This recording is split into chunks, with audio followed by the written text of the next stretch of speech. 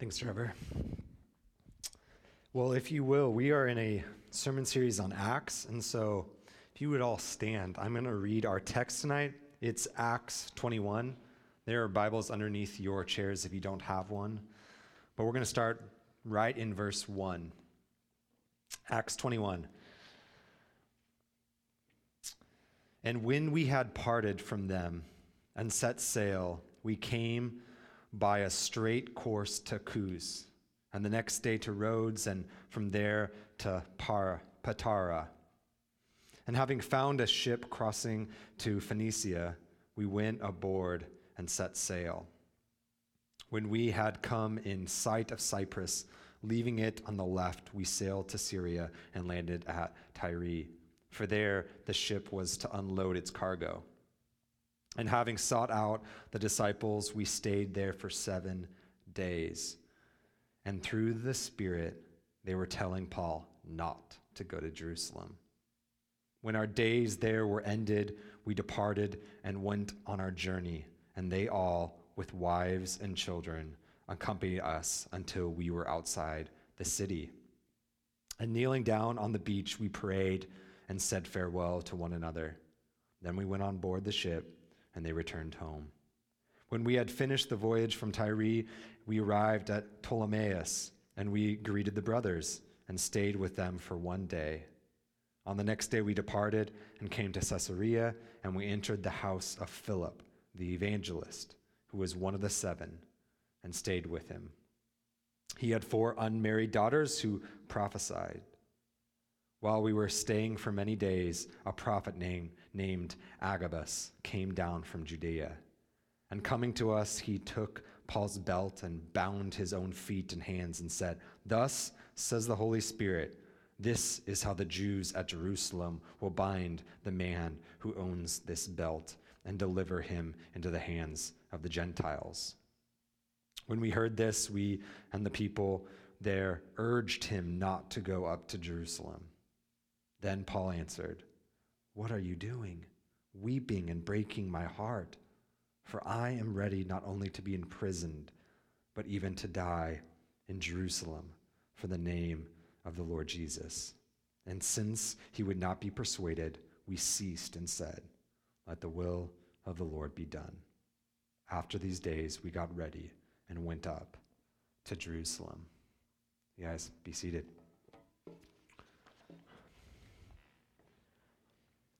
Now, the longer I'm in full-time ministry, the more I realize that there's sort of a repetitive theme to questions. The same questions kind of crop up time and time again. Things like, how does an all-powerful or all-knowing or all-sovereign God allow evil or suffering? Those sorts of questions. And one that I actually get, I think even more than that sort of question, is the question of God's will. So should I major in engineering or should I major in physics? Which is, in my opinion, an easy one, neither. But, should I marry this person or should I marry that person? Or should I join this small group or that small group? Or there's a job offer in Portland or Seattle. What should I do? And I can almost guarantee that at some point in your life, you've been paralyzed with all of the choices that abound and all the decisions you have to make. You've been paralyzed by this whole process of discerning and figuring out what's God's will. There's an interesting book by a man named Barry Schwartz who wrote a book called The Paradox of Choice.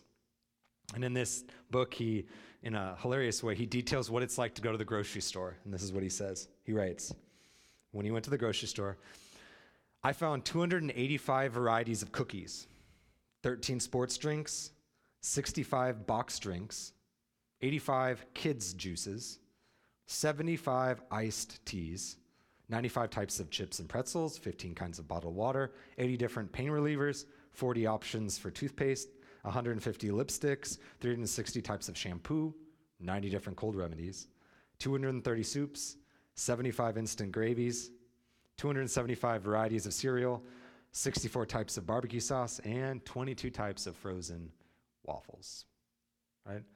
This is why whenever I go to the grocery store, my wife gives me a detailed list of things to get, because there's an infinite amount of ways I could screw it up, because there's so many choices. And in some countries, right, people suffer from too few choices. But in our country, we have so many choices. And you couple that with the message that we all probably received from teachers and educators that we were unique snowflakes and that we could do anything we put our heart to. You couple that with the infinite amount of choices we have, and you can probably guess why we're in the disaster that we are in right now when it comes to finding God's will. So what is God's will for my life? Over the years, I've realized that we do some really odd things with finding and discerning God's will. And two kind of come to the surface. Two, I think, are kind of most prevalent. And that is, we think about finding God's will arbitrarily and also in kind of a manipulative way. So how do we kind of think of God's will arbitrarily? Well, we kind of pick and choose. My guess is when you woke up today and you pulled out your sock drawer, you didn't pray and really think, okay, which socks are God's will for me today? Or you woke up and you're like, all right, Fruity Pebbles or Cheerios or whatever. Like the list goes on. You weren't worried about discerning what it is that God was calling you to do in that. And when you think about it, probably 99 out of 100 decisions you make in a day, you make so quickly and seemingly arbitrary.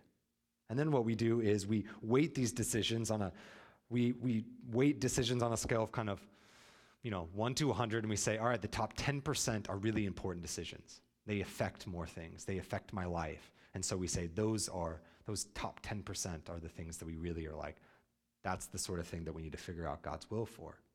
So we kind of do it arbitrarily. We decide what it is that is important enough that we need to figure out God's will, and other things we just use wisdom. We just kind of process it and make decisions. Then the second thing is we kind of do it manipulatively. I went to a Christian college, and if you go to a Christian college, there's some weird things that you see happen. And, best intentions aside, it was quite common for a man, maybe a boy, to walk up to a girl who was way out of his league and say, I really think, I've been praying, I really think God's will is telling me to date you, right?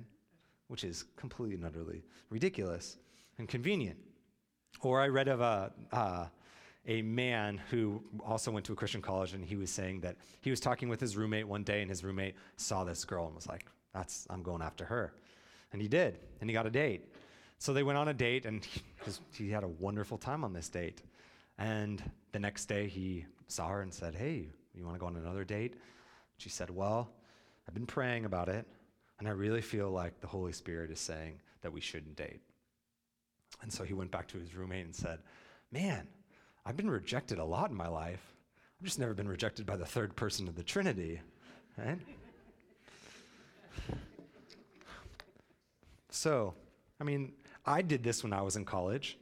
I rowed. I was on the crew team, and I was probably the worst college athlete in the history of college athletics. And it came a point when I just wanted to quit. So I didn't really have the balls to actually walk up to this coach who was ex-military and say, hey, I'm quitting, and probably as a result of that, my entire boat's going to quit. And so I did what every Christian kid at a Christian college would do.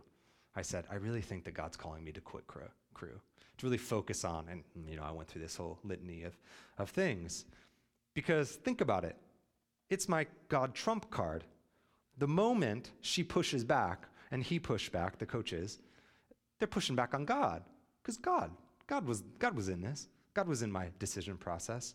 And so we kind of put this trump, that's possibly a bad word right now. We kind of put this, we put God as the ultimate standard and say, hey, if you have a problem with my decision, talk with God.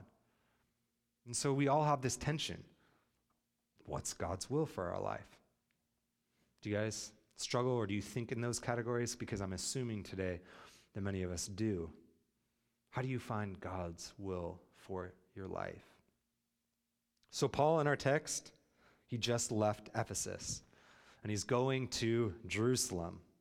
And so he, as you can tell, this is kind of a travel narrative. He makes many stops on his journey, which was quite typical.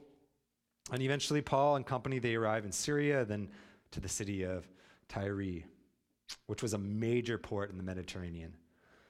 And so they dock and they unload their cargo, and they sought out some Christians that they heard were rumored to be there, and they stayed there for 7 whole days.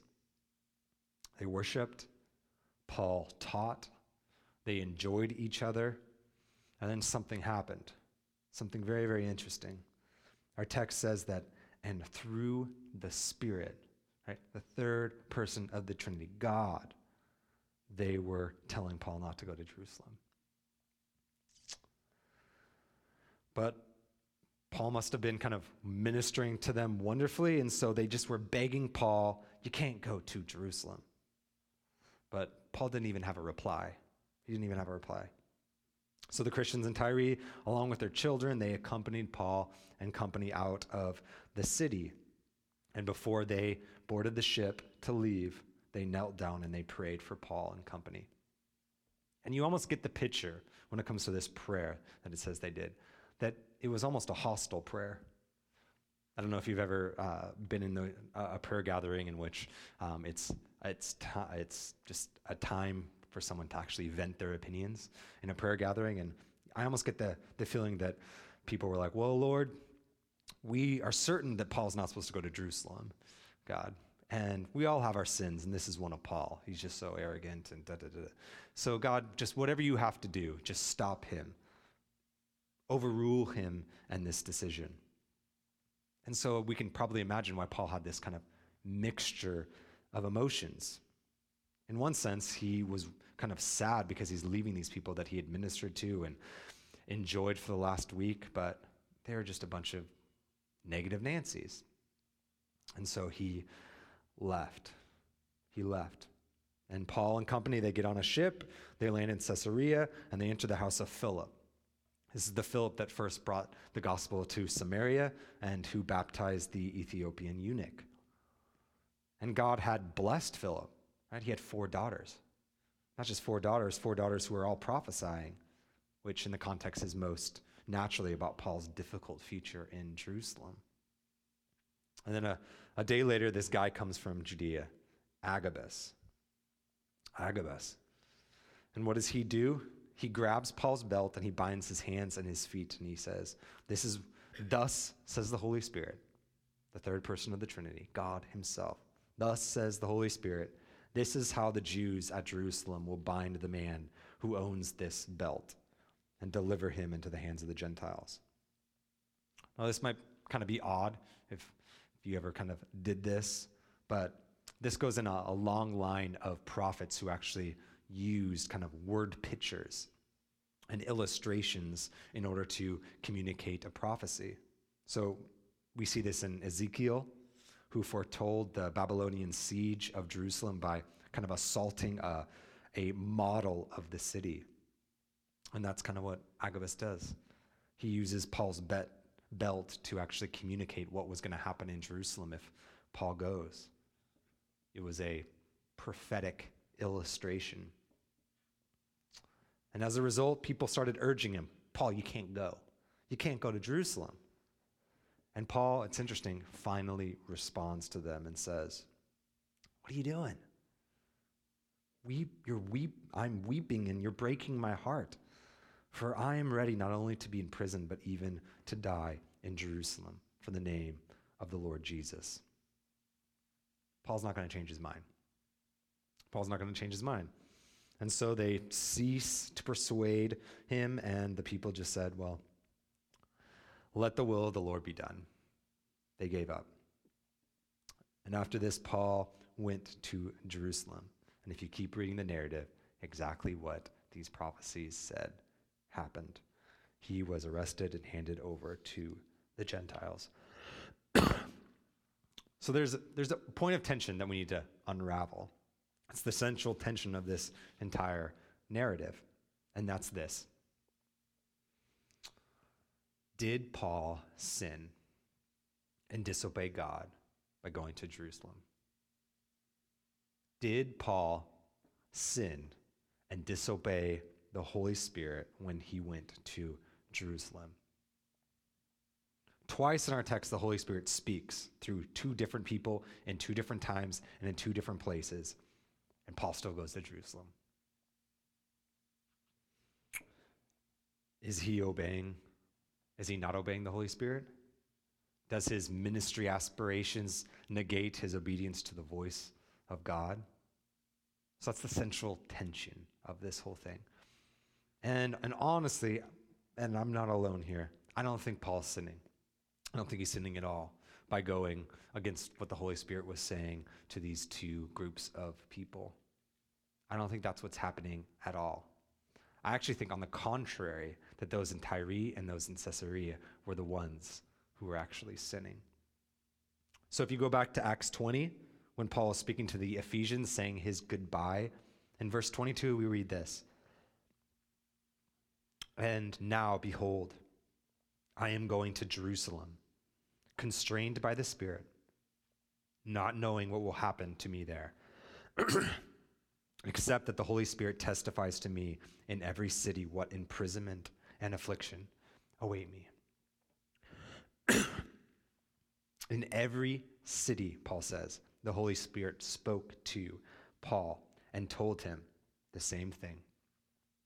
Told him that affliction and imprisonment was coming for him.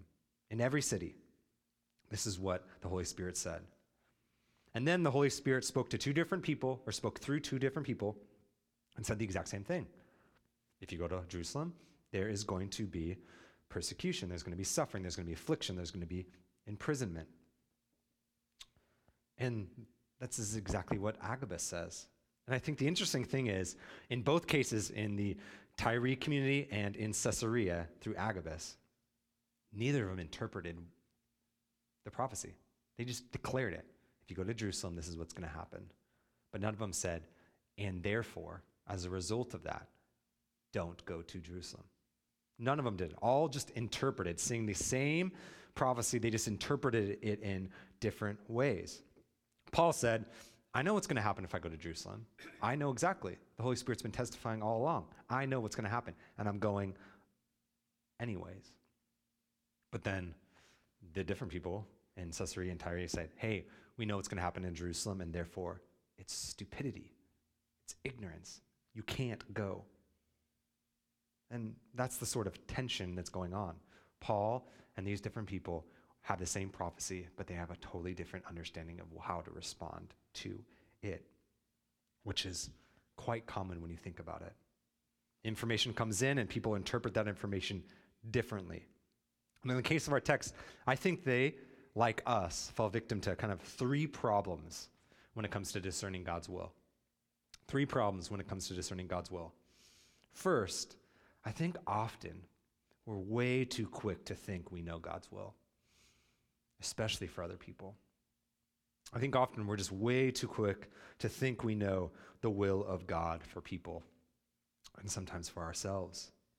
We make these kind of emotional snap judgments, or we kind of create a spiritual formula, and then we kind of filter people's future through those lenses.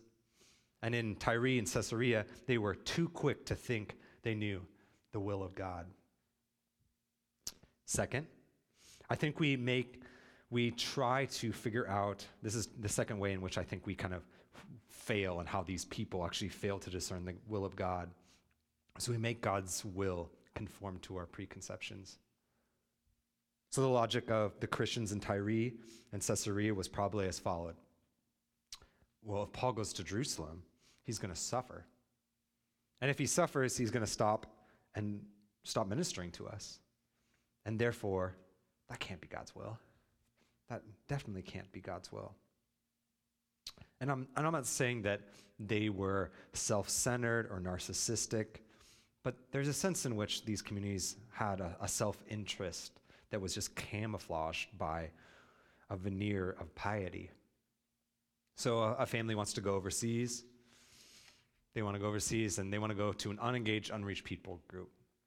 And they're excited, so they tell their small group leader, and they're like, hey, we think we're supposed to go here. And what happens? What sometimes happens? Their small group leader pulls them aside and said, that's unwise. You have children. You can't live over there. It's dangerous over there. I mean, don't you know the order of priority? God, family, ministry. You're sacrificing your family on the altar of ministry. How dare you take your children? And so we kind of filter our understanding of what God's calling maybe people, all because it doesn't mesh with our preconceptions. Or I've known people who have moved into the bad area, whatever that is, for the sake of the gospel, for the sake of ministering to people, all the while, sometimes Christian communities go, that can't be God's will. You can't do that. That's unwise. And so here are these people saying, hey, Paul, you're going too far. I know you've suffered. I know you've done all these things, but going to Jerusalem, that's a suicide. You can't do it. It's a death wish. And then the third way I think we kind of can mess with finding God's will is that sometimes our eyes are more on the horizon of discomfort than the horizon of glory. Their love and loyalty, these communities, their love and loyalty, it was commendable. Right? They wanted to preserve Paul, but their motives, though noble, were short-sighted. These Christians were not seeing God's ultimate purposes.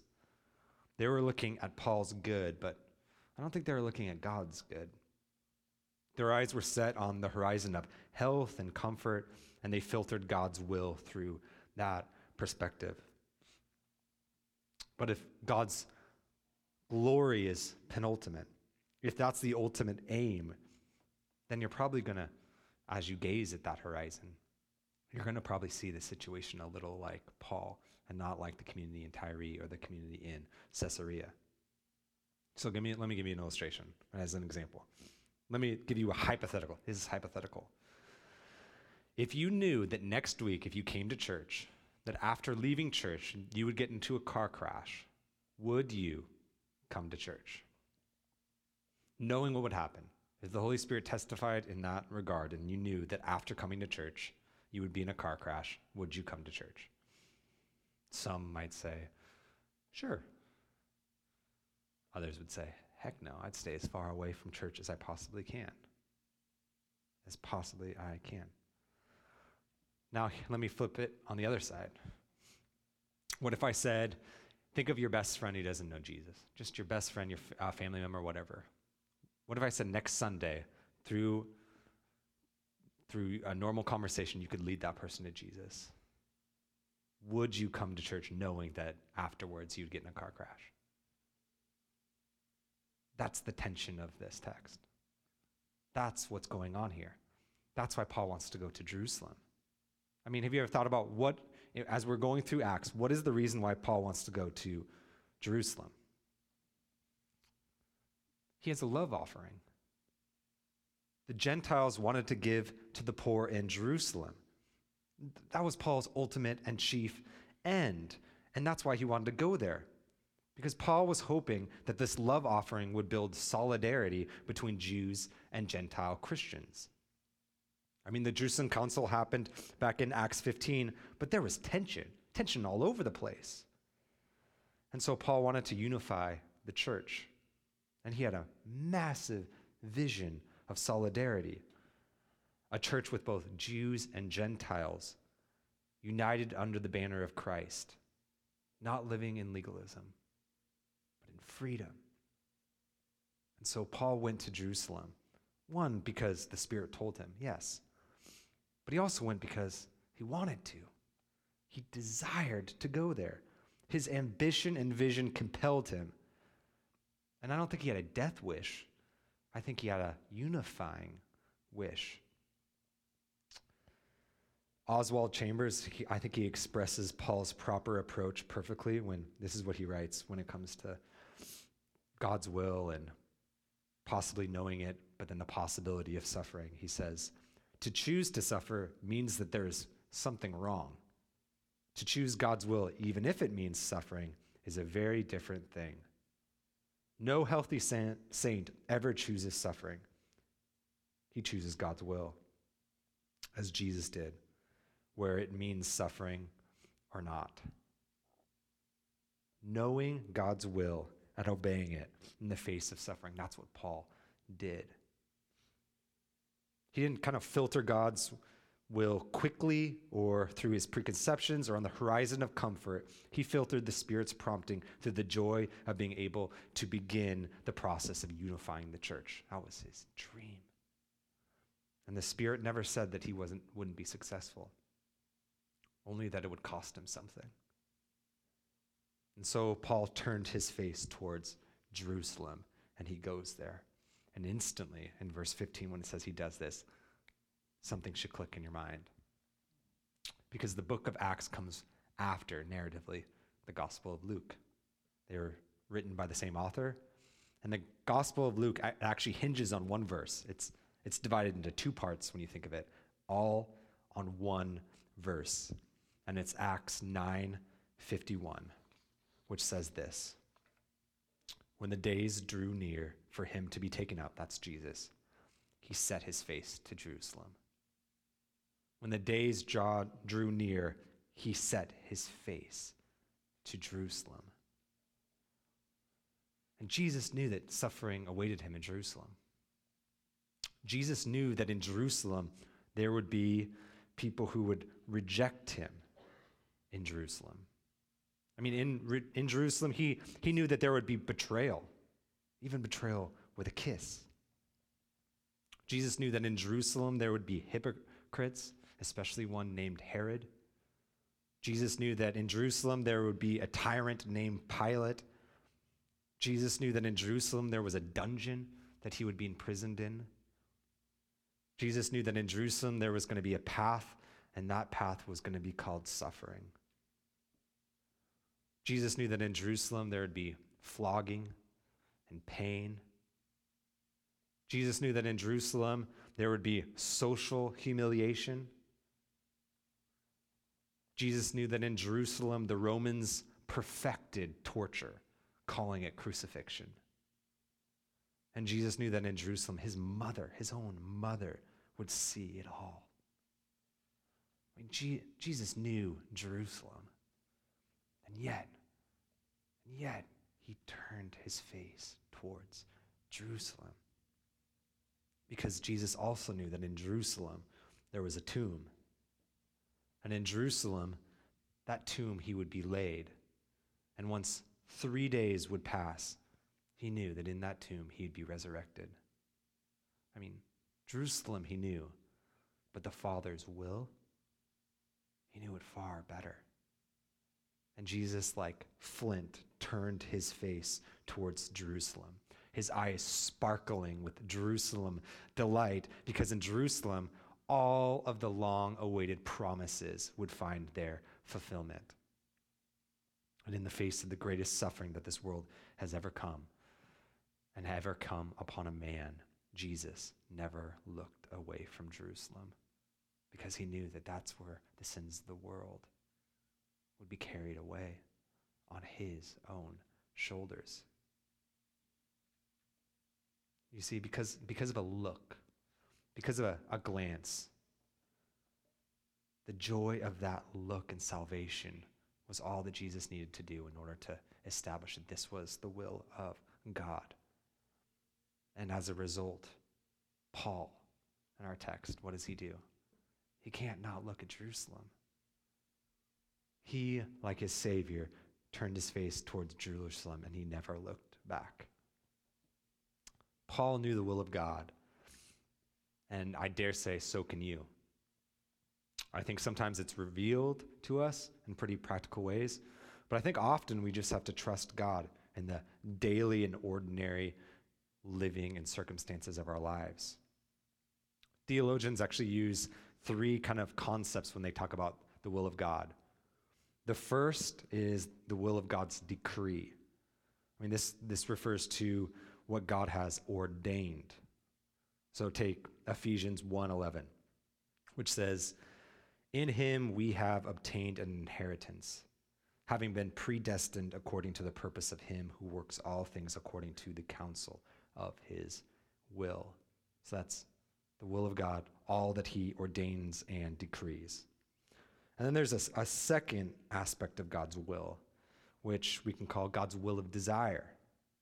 And this refers to what God commands, what his desires are for his creatures. So Hebrews 13:20 says this, "Now may the God of peace, who brought again from the dead our Lord Jesus, the great shepherd of the sheep, by the blood of the eternal covenant, equip you with every good, that you may do his will, working in us that which is pleasing in his sight, through Jesus Christ, to whom be glory forever and ever. Amen." Right? God's desired decree that we would live in obedience to him. And then there's the third, which is kind of what we're talking about today, which is God's will of direction. But there's a problem when it comes to God's will of direction. Because every time God talks about God's will, he actually doesn't talk about it in the way that we're talking about it here. God's direct, personal, specific will for our lives. But I think we think about it kind of in the ordinary ways, in not the first way or the second way. When we think of the will of God, we're only thinking about it in the third way. And this is how I think most of us think about it. There's a book called The Will of God as a Way of Life by Gerald Sitzer. And this is what he writes about this third way that we normally and typically think about God's will. Conventional understanding of God's will defines it as a specific pathway we should follow into the future. God knows what this pathway is, and he lays it out for us to follow. Our responsibility is to discover this pathway, God's plan for our lives. We must discover which of the many pathways we could follow is the way that we should follow, and it's the one that God has planned for us. If and when we make the right choice, we will receive his favor, fulfill our divinely destined life, and succeed in life. If we choose rightly, we will experience his blessing and achieve success and happiness. If we choose wrongly, we may lose our way, miss God's will for our lives, and remain lost forever in an incomprehensible maze. I think that's how we think about God's will. That we're in this maze, and we just have to discern and figure out what it is that God's calling us. And if we get off the way, if we take the wrong choice, if we make the wrong turn, well, then we're off of it for good. And I don't think that's what we're talking about when it comes to God's will. I mean, I said earlier that the will of God can be kind of terrifying and paralyzing. So how can you know God's will if that's not exactly right? If being paralyzed by all of the nuances of every choice you make, if that's not helpful or wise, how can you know the will of God? I think it's just one word. I think it's wisdom. We need wisdom to discern the will of God. I mean, think about it for a second. 1/8 of the entire Bible is what we call wisdom literature. Solomon could ask for anything from God, and what does he ask for? And what is he praised for asking for? Wisdom. Wisdom. And you might say, well, okay, wisdom, okay, but how do you even get wisdom? Well, generally, there's 3 ways that I think when it comes to figuring out God's will for your life, there's 3 ways in which we can look at this through the lens of wisdom. And that's walking in the way of Scripture as wisdom, walking with the counsel of the wise, and walking in prayer. I think those are the 3 things in which, as you are making decisions, as you're processing your future, as you are thinking about what's next, the more and more you're reading God's word, the more and more you're hanging out with people who are wise, who are thoughtful, who ask the right questions, and the more you pray and ask God for illumination, for help, for guidance, you're going to know what God's will is. Decisions made apart from Scripture and community and prayer are usually bad decisions. I can attest to many of them in my own life. But the more we read our Bibles, the more we digest it, and we learn the contours of its message while living in community, asking good questions, and then being asked good questions, all the while marinating it in prayer, asking for illumination. That's wisdom. That's how you know God's will. And then at some point, we just have to pull the trigger. We have to jump. We have to trust God with a decision and put it in his hands, knowing that he's a God of grace and mercy. I don't know if you're aware of this, but this October is the anniversary, the 500th anniversary of the Reformation. It's the 500th anniversary of Martin Luther nailing the 95 Theses on the Wittenberg door. And a few years after that, a few years after Luther, he was on his way to the Diet of Worms. Martin Luther, this was not a good thing. He thought he was going to die. Many had died doing similar things. The emperor at the time had forbidden the sale of all the reformers' books and ordered them to be seized. Luther's life was in danger. And so eventually Luther stands before the emperor, Charles, heir of a long line of Catholic sovereigns, of Maximilian the Romantic, of Ferdinand the Catholic, of Isabella the Orthodox, scion of the House of Habsburg, Lord of Austria, not Australia, Lord of Burgundy, the Low Countries, Spain, Naples, Holy Roman Emperor, ruling of a vaster domain than anyone save Charlemagne, symbol of medieval unities, incarnation of a glorious yet vanishing heritage. I mean, that's the emperor. He's intense. Any of us would be intimidated to stand before him.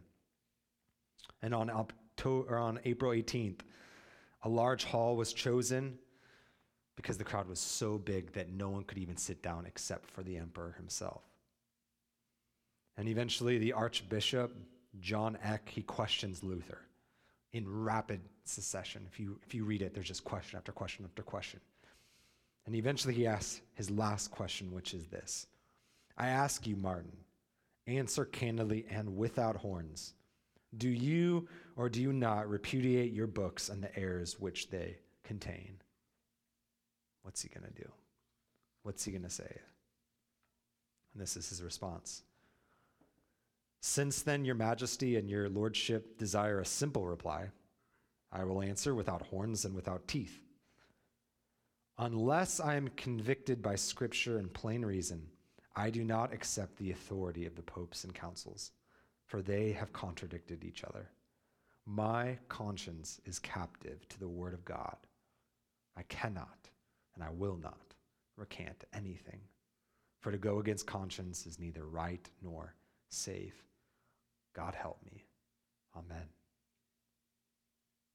It was one of the greatest moments in modern history of the world. And how did Martin Luther come to such a heroic statement? How did he stand alone before the world, risking his life for the sake of God's truth? I think it's because he knew God's will. He knew it through an examination of God's word. And this is what set him apart from all ordinary men. He knew and he obeyed the will of God.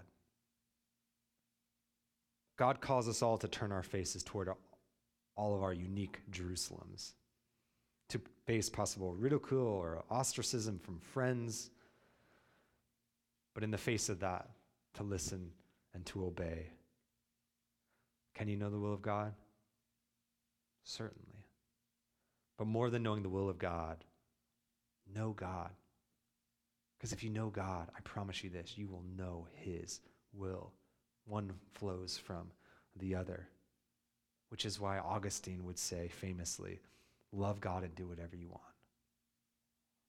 Love God and do whatever you want. Because if you love God, you'll know what to do. And when you do it, don't second guess yourself.